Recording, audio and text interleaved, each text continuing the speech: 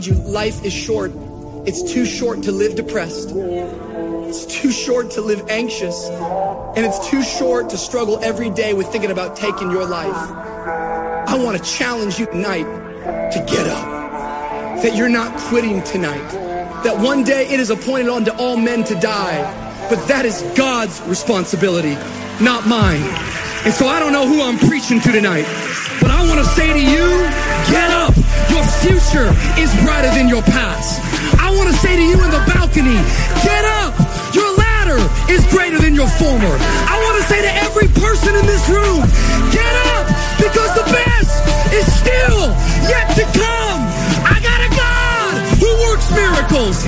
Come on and worship him in this room. Always seek the advice of your physician or other qualified health provider with any questions you may have regarding a medical condition.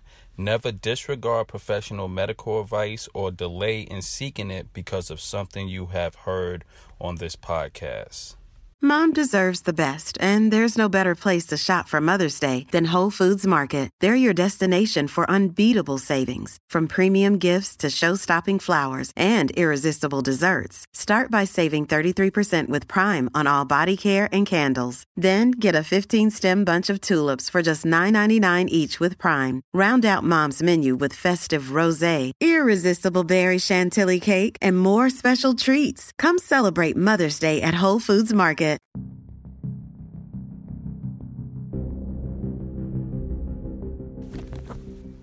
Hello, ladies and gentlemen. This episode is about inflammation and depression. And I want to talk about a few issues that I discovered in my research for our mental health series. And this research was inspired by Dr. Miller. And I'm going to read a short biography of Dr. Miller because in his studies and research, he discovered a connection between inflammation and depression and anxiety. And that's very important to me because, as I stated in other episodes, we know that lifestyle factors contribute to our overall mental health. And this is the scientific evidence that we can use as a basis to back this up, and this helps us, right? So here we go. Dr. Miller is an internationally recognized leader in the area of brain-immune interactions as they relate to depression in medically healthy as well as medically ill patients, including patients with cancer. His work has demonstrated that during immune activation, inflammatory cytokines can access the brain and interact with the metabolism of dopamine and glutamate, while altering neural circuits in the brain relevant to motivation and reward, as well as anxiety and alarm. Dr. Miller has also studied the impact of cytokines on neuroendocrine regulation and sleep, including the study of a specific signal transduction pathways involved. Additionally, Dr. Miller and his group conducted the first clinical trial examining the efficacy of a cytokine antagonist for the treatment of depression, providing a template for current clinical trials using immunotherapeutic strategies to treat mood disorders. He has produced over 200 scholarly publications and edited a book entitled Depressive Disorders and Immunity. Dr. Miller's research award include the Kurt Richer Award from the International Society of Neuroendocrinology and the Norman Cousins Award for Psychoneuroimmunology Research Society. So, ladies and gentlemen, this is really important because while he was treating cancer patients, he realized that introducing what they call a cytokine or inflammatory cytokine, and this particular cytokine has a name called interferon 1, he realized once he introduced this, it created inflammation in the body. And we know that inflammation happens when our white blood cells are attempting to kill off a foreign invader or a virus or some form of foreign object. So, for example, with leaky gut, we know like if something passes through our gut lining and enters our bloodstream, it creates inflammation, because your body is trying to figure out where is this foreign invader, and it's trying to neutralize it, localize it, and kill it. So for healthy individuals, inflammation tends to be short-lived.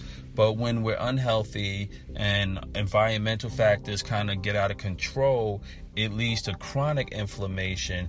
So that's where this doctor made a connection between the cytokine interferon 1 creating an inflammatory environment within the cancer patient, and that caused the cancer patient to start to have depressive symptoms and anxiety symptoms and low mood and low excitement. And that's where the connection between inflammation and depression was formed. And it was through the study that Dr. Miller found through his research and treatment for cancer patients. So ladies and gentlemen, I'm going to cut to our next segment, but I just wanted to introduce you guys to the doctor who's going to support this podcast so we can have a better understanding for our mental health series, how inflammation scientifically causes symptoms of depression. I'll catch you guys soon.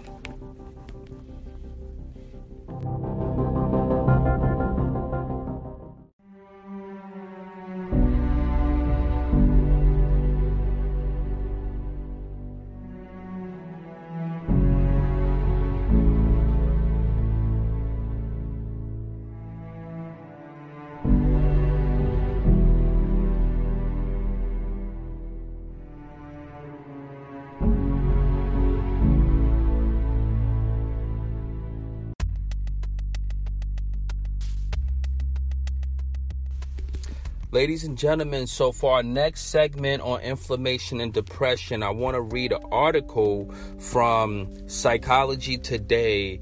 And this article is written by Marwa Azab, PhD. And this is in the Neuroscience in Everyday Life section. All right, the article was entitled The Brain on Fire, Depression and Inflammation. The studies from this article is based on the research and findings of Dr. Miller. And Dr. Miller is the doctor responsible for this research that we heard about just now in the introductory bio. So here's some more. This is an article that breaks down the purpose of this episode, how inflammation is linked to depression. And this is very important on our mental health series because, you know, I'm trying to bring as many tools together for you guys so we can have a well-rounded understanding of our mental health. All right, so hang in there. We're going to get through this, and hopefully it brings more understanding to your journey. According to the World Health Organization, depression is the leading cause of disability. Unfortunately, 30 to 60% of patients are not responsive to available antidepressant treatments. In other words, 40 to 70% of patients are not helped by existing treatments. One area of research might shed some light on why a sizable portion of patients are not helped by current antidepressants. All right. And we know, ladies and gentlemen, antidepressant medication are hormones that our brain needs to bring to be at a healthy level. So we know the hormones responsible for our happiness and antidepressant are dopamine, serotonin, and norepinephrine. And when we take antidepressants, they're designed to bring these low levels of hormones in our brain to a normal level. But we know that treatment-resistant depression is a real thing, and we spoke about that in our episode on mindfulness and depression. So here's another aspect of how we could look at treatment-resistant depression and how we could actually deal with that reality for many people who suffer from mental health and they're not getting help with their current medication. There is a growing evidence that inflammation can exacerbate, or even give rise to depressive symptoms. The inflammatory response is a key component of our immune system. When our bodies are invaded by bacteria, viruses, toxins, or parasites, the immune system recruits cells, proteins, and tissues, including the brain, to attack these invaders. The main strategy is to mark the injured body parts so we can pay more attention to them. Local inflammation makes the injured parts red, swollen, and hot. So, for example, ladies and gentlemen, if you got a cut on your hand and that cut tends to swell up, or you get bit by a bug or something and you see that area starts to itch and become swollen, that's our immune system localizing the injury so we could be more aware of it. And that's also that inflammation is our body's way of sending out the right antibodies and stuff to actually start to heal that injury. All right. When the injury is not localized, then the system becomes inflamed. These pro-inflammatory factors give rise to sickness behaviors. These include physical, cognitive, and behavioral changes. Typically, the sick person experiences sleepiness, fatigue, slow reaction time, cognitive impairments, and loss of appetite. This constellation of changes that take place when we are sick is adaptive. It compels us to get more sleep to heal and remain isolated so as to not spread infections. Okay? However, a prolonged inflammatory response can wreak havoc in our bodies and can put us at risk of depression and other illnesses. So here's the thing, prolonged inflammation. A prolonged inflammation response can wreak havoc on our bodies and can put us at risk of depression and other illnesses, okay? There is plenty of evidence solidifying the link between inflammation and depression. For example, markers of inflammation are elevated in people who suffer from depression compared to non-depressed ones. And this is according to a Hopakowski study in 2015. Also, indicators of inflammation can predict the severity of depressive symptoms. A study that examined twins who share 100% of the same genes found that the twin who had a higher CRP concentration, which CRP is a measure of inflammation, that twin was more likely to develop depression 5 years later. Doctors noticed that their cancer and hepatitis C patients treated with IFN alpha, which is interferon alpha therapy, increased inflammatory response, also suffer from depression. So let's look at this again, because the doctor that they're talking about in this study is Dr. Miller, who we just read the bio for. Doctors noticed that their cancer and hepatitis C patients treated with IFN alpha therapy, which increases inflammatory response, also suffered from depression. All right. This treatment increased the release of pro-inflammatory cytokines, which gave rise to a loss of appetite, sleep disturbance, anhedonia, which is a loss of pleasure, cognitive impairment, and suicidal ideation. All right. And this is based on a Latroche study in 2007. The prevalence of depression in these patients was high.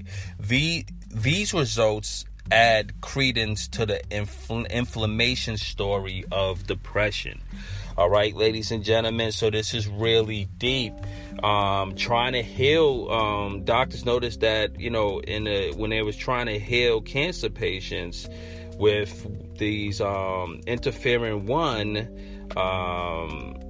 it was an increased inflammatory response. So, you know, cancer patients and hepatitis T patients, they tend to have weakened immune systems. So when doctors innocently use interferon-1, which was an inflammatory cytokine, to raise their body's natural inflammation or inflammatory response, it was in hopes to improve their immune function, right? And while doing that, they noticed that it also increased symptoms of depression because the patients started to exhibit depressive qualities that was similar to people who was already struggling with depression. So this is how the study was formed, and this is really groundbreaking for the mental health community. Okay. Subsequent careful studies show that the increase in the prevalence of depression in patients treated with IFN alpha was not only because they were sick. Using a simple method of injecting healthy subjects with immune system invaders, researchers found higher rates of depressive symptoms in the ones who were exposed compared to the placebo group. The subjects who were induced to have an inflammatory response complained of symptoms such as negative mood, anhedonia, sleep disturbances, social withdrawal, and cognitive impairments. The link between inflammation and depression is even more solid for patients who don't respond to current antidepressants. All right. So let's go back a bit, ladies and gentlemen. I don't want to lose you guys. So they were saying that in subsequent studies, patients who were just normal, regular people like you and myself, who's healthy, we're healthy, we're out here doing our thing. If we are injected with what they call immune system invaders, all right, it raised that this naturally raised our inflammation. So, once your immune system is intact, like with a cold or with you get a sore throat, then you start to get a fever, or if you eat something and your stomach starts to hurt, is all your immune system's response to some form of unhealthy invader or some virus or something like that.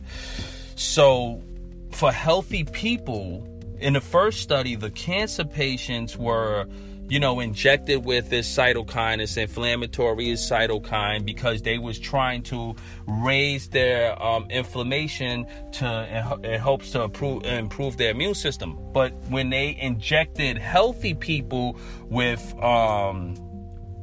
immune system invaders, this triggered natural inflammation because your body is going to start to respond to any foreign invasion, right? And for healthy people, as their inflammatory markers were grew, their symptoms of depression increased also. So the same symptoms that a clinical person that deals with depression may have, lethargy, being sleepy, negative mood, loss of pleasure, sleep disturbances, social withdrawal, cognitive impairments, that happen in cases with healthy people who inflammation markers rose. Just like it did for the cancer patients who inflammation markers rose. And this in both groups, with this based on this placebo study, both groups with the cancer patients and the healthy individuals both displayed symptoms of depression. And that's really deep. So now we can see scientifically that, and this is big for me because I'm a big health guy, and inflammation is really important to understand in our health. If your body's in a constant state of inflammation, and that's how you get cancer. Not cancer. I meant diabetes, high blood sugar. And it is a precursor for cancer, high inflammation. You get these autoimmune diseases that we hear a lot of, Hashimoto's disease, thyroid disorders, and stuff like that. So inflammation in general is really important when dealing with depression, and this helps us really make lifestyle changes that could minimize inflammation. Because now, instead of searching on Google, therapies or what ways can I improve my depression, now your search could be different. Your search could be, hey, what foods help lower inflammation? What can I do to lower inflammation in my brain? What can I do to lower inflammation in my body? What's the anti-inflammatory diet? How can I be more anti-inflammatory? Because now we see scientifically that inflammation directly affects our levels, our mood, and it affects and can cause depression. And we know this now, and now we can actually put the signs to what we've been struggling with, ladies and gentlemen. I don't know if you're excited. I'm excited because for a long time I wanted answers, but these are the answers we really are looking for in our in the mental health community. It's the science. We have to follow the science, and sometimes these discoveries are formed by accident. Like this doctor was trying to treat and improve the immune system of a cancer patient, and these cancer patients in return started displaying symptoms of depression.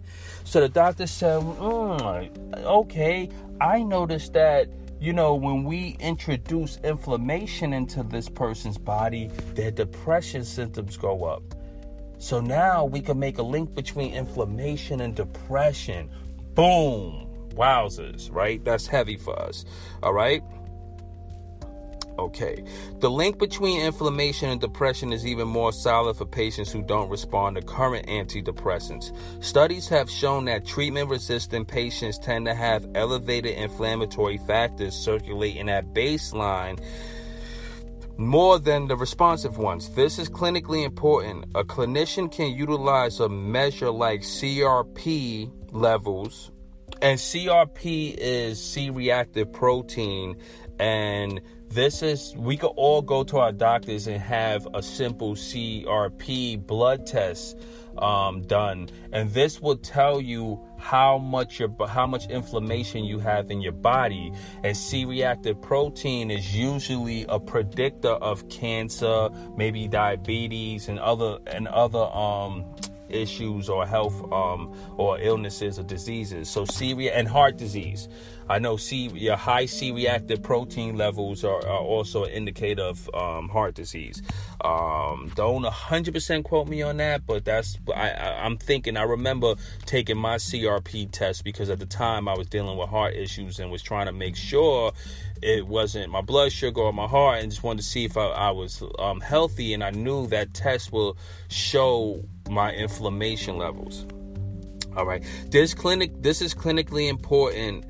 A clinician can utilize a measure like CRP levels, which are part of a routine physical, to predict the therapeutic response to antidepressants. In one study, they found that increased levels of an inflammation molecule prior to treatment predicted poor response to antidepressants. There are environmental factors that cause inflammation and therefore elevate risk for depression, stress, low socioeconomic status, or troubled childhood. So, ladies and gentlemen, I want to give you some insight here. I just listened to an interview with Dr. Miller, so I'm giving you guys this information fresh.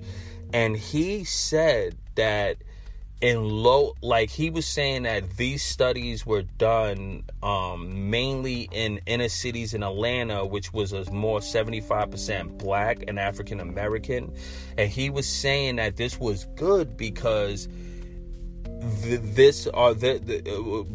I'm African American, I'm black, proudly, hello, hey, yeah, boom, right? But it was sad for me to hear this as an African American, but it was also helpful to the overall cause of mental health, because this doctor was saying that in these communities where the socioeconomic issues are more prevalent, the PTSD is higher. So he was saying, which I thought was an amazing fact, that for inner city minorities, their PTSD levels are higher than soldiers who just recently came back from war, active war, that on a daily basis, people in the cities, and I think this is not exclusive to African Americans. I think it's a social economic thing. So I think if you're just in that social economic bracket, so, you know, your PTSD levels are higher because there's a more financial strain. That's a stressor. So finances are stressors. Okay, our environment, you know, if you live in a high crime environment or a high stressed environment, you're always going to be in a heightened stress level, which means your inflammatory markers are going to be higher. Your CRP is going to be higher because you're always stressed. Right? And he was saying that this was deep because it shows that heightened levels of stress, a sense of danger, all right, low and a troubled childhood. The other part of the study was a troubled childhood. So when he was talking about childhood PTSD and childhood stress, it really hit home because, you know, some people, you know, kids who lose one of the parents, maybe the parents go through a divorce or they're raised by a single parent or they're raised in an abusive household. Now, this is not just about, the study wasn't just exclusive to African Americans. It was a broad study, but he was saying that a large percentage of the people in the study were younger kids in these social economic areas, and that they showed heightened levels of stress and PTSD. So what does that say to everyone? We have to watch our stress. We have to, no matter what our socioeconomic issues are, we can't let our money situation stress us. We have to take a proactive approach to our finances, right? I'm not a billionaire. I'm not a multimillionaire yet.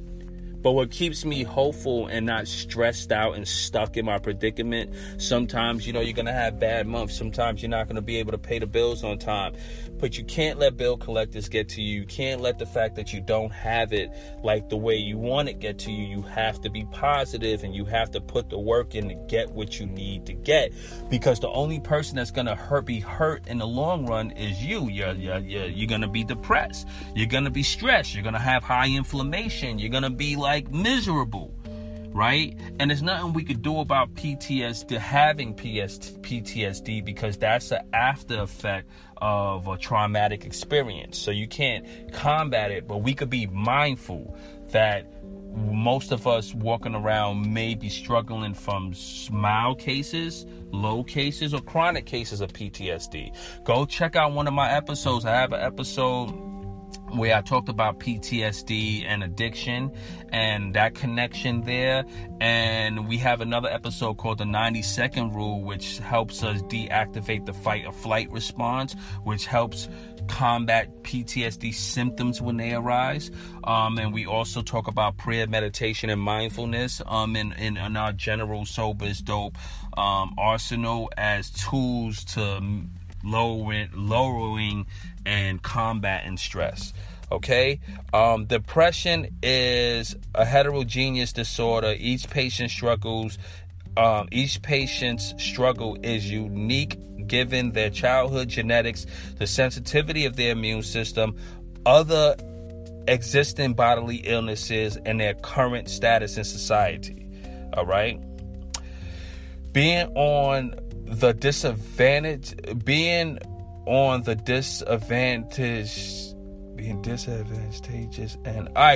disadvantageous end of these dimensions irritates our immune system and causes chronic inflammation. All right, I just said that. Sorry for the hiccup, ladies and gentlemen. Sometimes I get mixed up with the words or I get stuck. But he's saying, so if you're part of the disadvantage end of the spectrum, meaning that you had a bad childhood, your genetics are not too great, meaning that people in your family tend to die on the younger side, or they tend to get sick at a younger age. Remember, through epigenetics, we can change our genetics by changing our thoughts in our external environment. So we know, go check out the episode, The Biology of Belief, because we figured out how to hack that. All right, we can hack our genetics. So if your parents are not healthy and your parents and your grandparents, they die young, that don't mean that's your story. You could still live to be 100 because you could change your epigenetic expression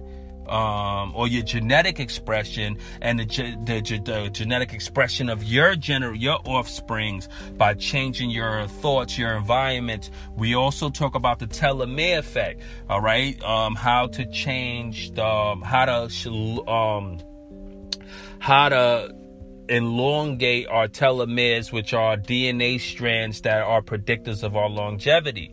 So a short telomere means that you have a shorter lifespan, but you can grow telomeres through an enzyme called telomerase. So we know that if I change my diet, if I start going to sleep, if I lower my stress, if I start taking my vitamins, if I start meditating, if I adopt a positive attitude, I can increase my longevity by increasing the health and length of my telomeres by changing these environmental factors and my behavior patterns, and thus increasing the amount of telomerase and improving the telomere length. That's the telomere effect, and we talked about that. I'm working on a special project for you guys where we're going to go more deep into the telomere effect and addictions and how we can change this. But just here, I want to kind of take a pause here. Look at what we have done in the Sober is Dope community so far. Prior to even approaching the mental health series, we touch all of these solutions to these problems, right? How to improve our health after addiction. All right, some of us could be dealing with cirrhosis or scarring of the liver or some form of hepatitis of the liver or fatty liver from our alcoholism. Some of us are coming from drugs and we're dealing with psychoses and different issues with our brain health and developmental issues because we created some form of brain damage. A lot of us got into a lot of fights and hit our heads, and we did all of these things. So in our addiction, we kind of was all screwed up and beat up and kind of a little damaged in a way. And the point of the Sober is Dope podcast is to say, hey, we're highlighting the benefits of sobriety and being clean from drugs and alcohol, but the benefits, they're mighty, they're bountiful. There's so many benefits, and there's so many solutions and ways we could rebuild our mind, bodies, and brains and our lives and everything. So we talked about how to deal with stress in the 90-second rule. We talked about how we could change our whole cellular environment and biology in the episode called Biology of Belief, courtesy to Dr. Bruce Lipton, right? We talked about our love lives, how improving your love life can dramatically improve your health. We talked about how, the changing your foods, the inputs and outputs, what you put in, you get out. We talked about all of these things prior to even getting into mental health. And now that we're in our mental health series, we have more tools. Now we know inflammation directly correlates with our depression. So if you're depressed, go take a blood test and check your levels for your C-reactive protein. And take a regular battery. Also, check your vitamin D levels, especially if you're African American. I'm explaining to you why. And this was a good point that Dave Asprey made. Dave Asprey is the founder of Bulletproof, and he wrote a couple of books, but his most prominent book is The Bulletproof Diet, and his new book is called Becoming Superhuman, because Dave Asprey's goal is to live to be 180 years old. But when Dave Asprey was interviewing Dr. Miller, who was the doctor who founded this study proving that inflammation causes depression or, increases depressive symptoms, they did talk about vitamin D and the importance of it. And 90% of us, whether you're white, black, whatever your race or denomination is, whatever your race is or your ethnic background, not denomination, because that has nothing to do with your physiology. Most of our vitamin D levels are really low, and magnesium levels. We know that magnesium comes from all good things green. really good greens, so a lot of us tend to not eat on a high side of our leafy green vegetables. We tend to have low levels of magnesium. Now, one of the ways we know we can improve inflammation is by eating more greens and vegetables, but real dark green vegetables, broccoli, Brussels sprouts, cruciferous vegetables. And we know that there's a connection between cruciferous vegetables and a compound called sulforaphane, right? Sulforaphane is a really potent compound that has longevity properties and a very it's just extremely powerful, right? And when you chew on your broccoli and you start to crush it, it releases a compound. I think it's called amylase. I have to check that out. But anyway, the process of chewing your cruciferous vegetables actually releases this compound called sulforaphane. So, and I read this just now, ladies and gentlemen. So at the end of this, I'm gonna give you some ways in which we can improve our inflammation and lower it. But one of the main ways you can do is by making sure you go out your way and on purpose eat as many healthy green vegetables as you can find. Don't worry about them being organic. We prefer that you eat organic because we want to reduce the pesticides on the our vegetables and fruits. But berries, blueberries, raspberries, are very good because they have a lot of polyphenols, antioxidants. Greens, a lot of greens and a lot of berries, okay? That would dramatically improve your inflammation, and that would improve your depression, period. Even if we started there, okay? Go to bed on time. You can't suffer from depression and be breaking day and not sleeping and not having a sleep pattern. I say that a lot. You have to get your diet in order because there's links between processed sugar, bad oils, canola oil, vegetable oils, all of these like bad hydrogenated oils. I'm sorry, I was looking for the word. There's a link between hydrogenated oils, processed sugars, processed foods, and depression. All right, we already know that. And now I'm gonna prove to you in one statement because I just read it. When you eat these foods, it creates gut leakiness. It creates holes in your gut lining. The first thing that happens when something leaves your gut barrier and enters your bloodstream, it creates an inflammatory response. And because it goes into your bloodstream and travels throughout your body, now your body can't localize the injury. So imagine if you get cut or stung by a bee, there's a clear localized inflammation point where you can see the swelling, you can feel the itchiness or the pain, and you can see your white blood cells going to work. When this happens in your blood system and that little wheat bread or Big Mac or Pepsi, or not Pepsi, I mean soda.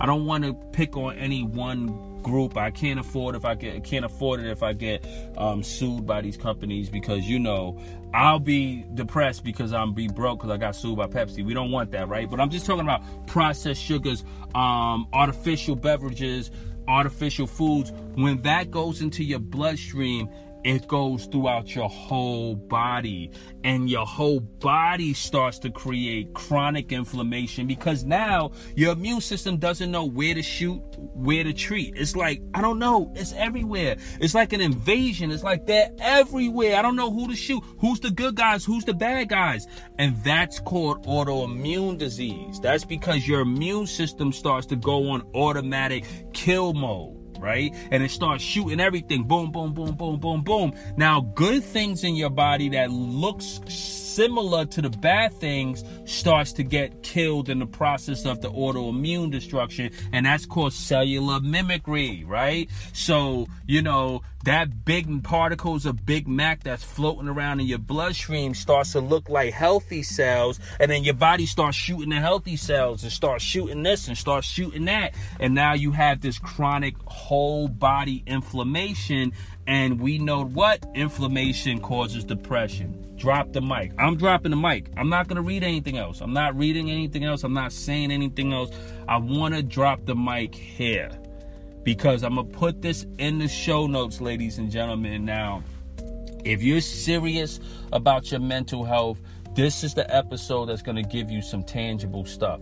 Now, we know if your medication is not working, we know we can use mindfulness and meditation to help with that, because studies show that mindfulness works better than antidepressants in the long run. Okay, so I would say, I'm big on pharmacotherapy. Take your damn medication. I had to take mine. Take your medication. But you have to take your medication in conjunction with a healthy diet. You have to take your medication while seeking therapy. Therapy is dope. We're about to do another t-shirt line. I did a t-shirt called Mental Health is Dope because I just wanted to bring awareness to the subject of mental health, right?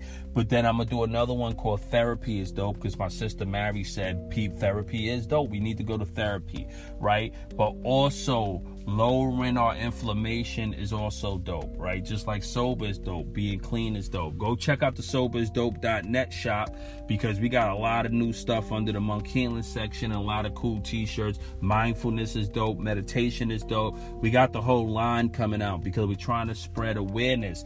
Ladies and gentlemen, I'm super excited today because I woke up and I was like, I want to know what my next episode is. Now, this is crazy. I'm listening to other people's podcasts. I listen to some heavy stuff, and these guys are like scientists and doctors, and they're going back and forth, and they're talking about all of this, and it's like the universe was like, now I'm in the alignment. Now I can see the signs. It's coming to me. I wake up now and I'll open up the newspaper and there's new studies on depression. And, that's the law of attraction. I'm attracting all of the data across the planet to help us on our mental health journeys. And the reason why I'm big on mental health awareness is because you can't talk about addiction without talking about mental health. I hate when people separate the two.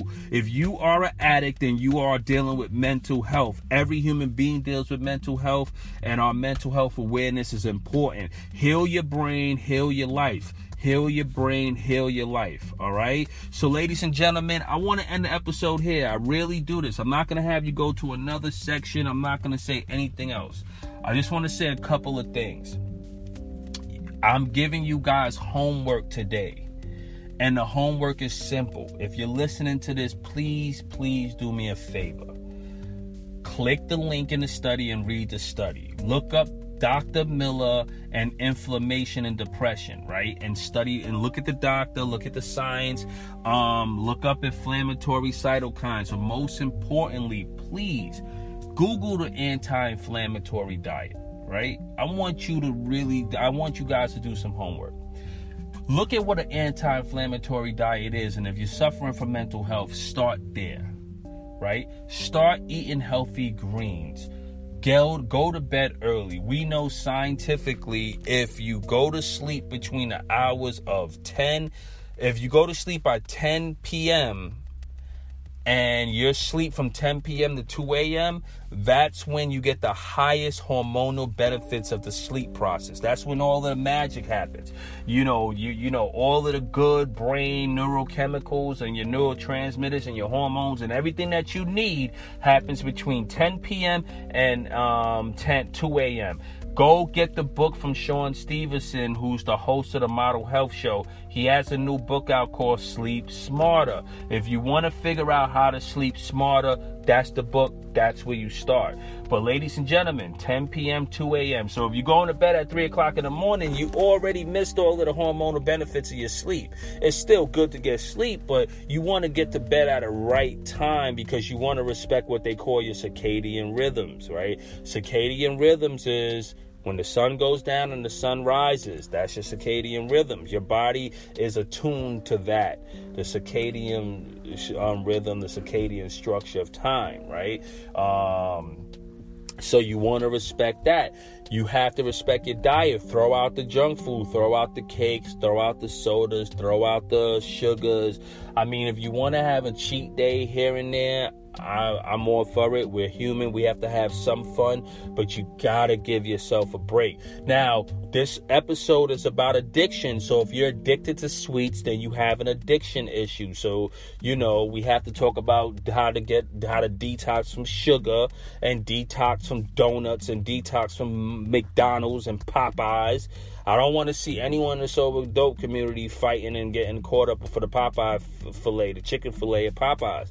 We don't want that because, we're going to be, you're going to eat that and then you're going to be depressed later, right? And we think that they call it comfort foods. It's not comfort. There's no comfort there, right? Because what happens with comfort food?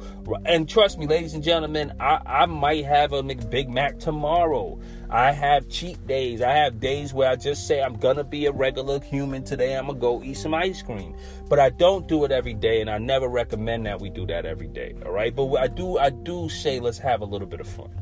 But not if you're chronically overweight or you're chronically depressed and you're chronically sick and your blood sugar is all over the place and the doctor's telling you need to lower your blood sugar if you don't take your insulin and you're diabetic. We know diabetes is 100% reversible. I reversed it in my life. You can reverse it in yours, all right? Diabetes is if you keep taking your insulin and you change your diet and your sleep patterns and start exercising and you get on like a ketogenic diet or a plant-based diet that's not around a lot of carbohydrated sugars, and just healthy green vegetables and beans and stuff like that, you can reverse your diabetes. It is 2019. We're changing the narrative. I'm an African American and proud, but I remember my grandmom having 3 toes.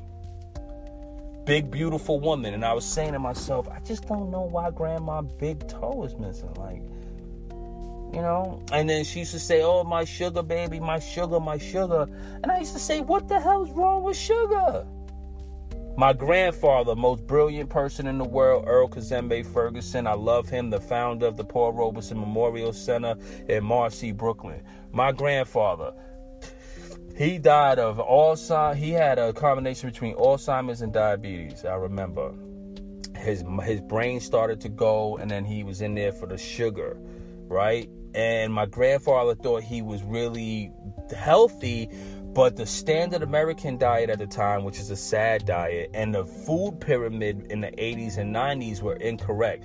The food pyramid in the 80s and 90s told us that the more grains that you ate, the more breads and carbohydrates you ate, the healthier you'll be. And that was crazy because at the top of that food pyramid, if I could find an old copy, there was breads and grains and fruits and stuff like that. And then there was meats, it was meats, and then the vegetables was kind of always at the bottom, and the healthy fats was always at the bottom. And we know that there was really incentives in the 60s and 70s for sugar. It was incentives to downplay the importance of fat and to replace. It was more economical to replace the fat in foods with sugar.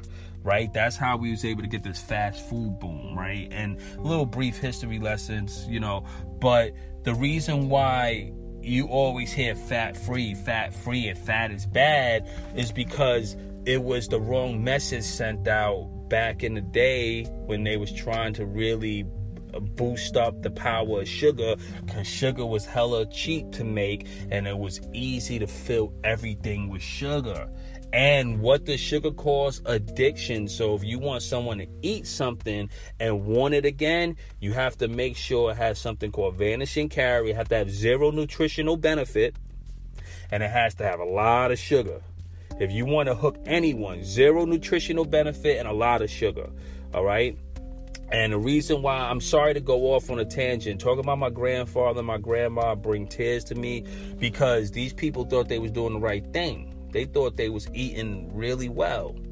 And you'll hear something called the famous China study, where they talked about the Ghanaian study and the China study, and they was talking about a large list of the largest study on health and nutrition ever taken, where they was taking people and they was just like minimizing all of their meat and raising the level of vegetables and fruits that they ate, and the symptoms, the all-cause mortality went down, and the symptoms of all chronic diseases were minimized. So for me, being an African American, knowing that people from Ghana was part of this specific study, or they did a study similar, and they was looking for rates of heart disease between these Africans who was on this high plant diet.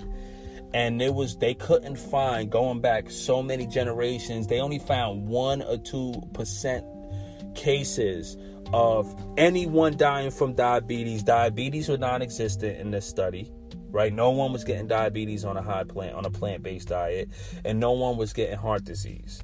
Now, why, as an African American, everyone, like, we're all prone for the heart disease, diabetes, now cancer, okay? Because we are not designed to eat a standard American diet, and we're not designed to eat fast food, and we're also not designed, being African in nature, to eat a heavy meat consumption diet. So I eat meats, sparingly. If I could eat grass-fed beef here and there, and I try to get wild-caught salmon or some wild-caught fish. I try to get it in there as just a nutritional thing, but I think I might have to go back to a plant-based diet, because I remember last year when I was 100% plant-based, I looked the best, I felt the best, and I looked the best, felt the best, and I was like literally happier. Today I think I'm happy because I'm doing everything, but I could think back that I looked and felt my best on a plant-based diet. But we do need some forms of protein, but I got that a lot from my beans. So for anyone, how do you get your protein? There's healthier forms of protein that's more digestible to your body. Remember, your body has to break down protein into usable amino acids to actually use it. So you could get, there's a faster conversion between plant-based proteins versus animal fat and animal-based proteins. But that's neither here nor there. My thing, ladies and gentlemen, is you're most likely someone who was never designed to be on a standard American diet, right? Don't get off the SAD diet. If you're sad, don't eat the SAD diet. Let's start there. Don't eat sad if you're sad, because depression is synonymous with sad. Don't eat sad if you're sad. And lastly, get some healthy sleep. Third, exercise. And I'm not talking about try to become a bodybuilder. Just try to do a little bit of exercise. Walk after dinner. Do a little bit of light jogging. Something to just keep your body moving. If you move your body, you're moving your DNA, right? It's all part of the telomeres.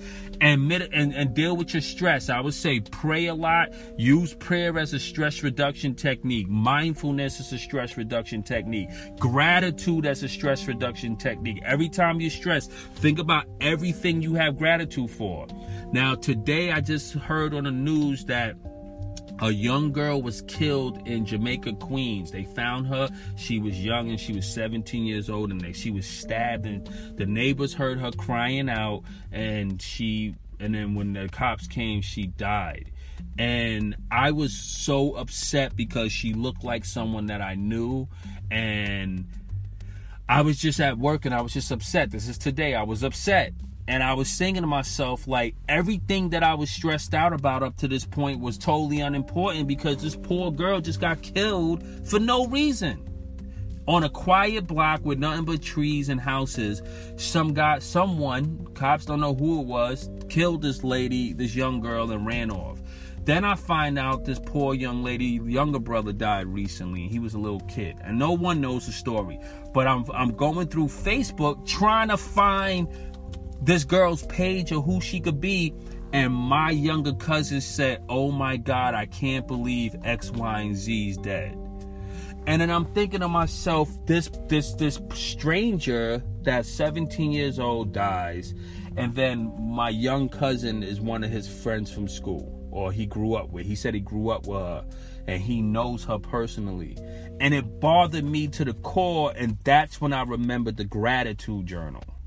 I was thinking, what if that was one of my nieces? What if that was one of my cousins, or somebody that what if that was my daughter, man? That's someone's daughter. And I was just as upset as if it was my own. because I looked at her picture and she's just an angel, a little angel. So sometimes we could be stressing out and pissed off over money, but is it really worth it? Is it really worth it all the time to stay in a heightened state of stress, causing this chronic inflammation and being depressed and all screwed up? We have to do what we can and take this back and take the power back in our hands. You know what I'm saying? Our addictions drove us to the deep end. You know, sadness could drive us off to the deep end, but we're bringing it back, man. And ladies and gentlemen, I'm just asking you guys, man, listen. When you stress, remember why you're here. Be thankful that you're still alive.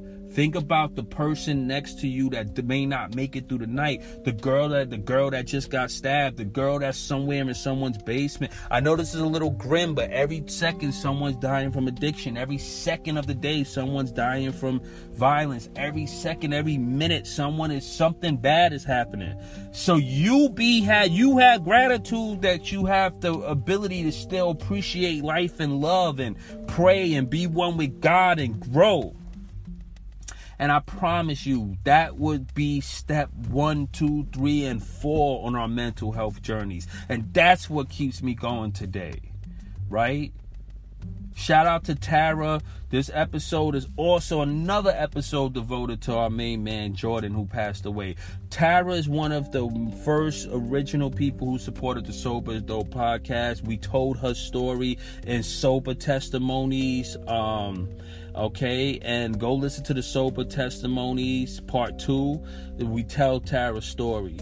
And Tara lost one of her best friends and the love of her life. He was killed.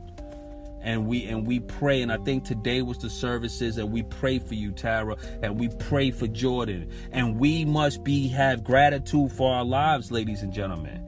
And we have to take our health back into our control. If you're doing what you need with your health, then you're gonna get to your mental health is gonna be a lot more manageable. Then the medication might work. If you're medically resistant to the medication, but you're not eating the right diet and not sleeping and not meditating and not praying and not practicing gratitude and not exercising, that's probably why it's not working. Do all of those things, then come back to that, and then go see a therapist, and then deal with bereavement and death and loss in a healthy way. Let's put our loved ones to rest and give them the peace that they deserve to move on. And let's be thankful that we're still here to fight another day.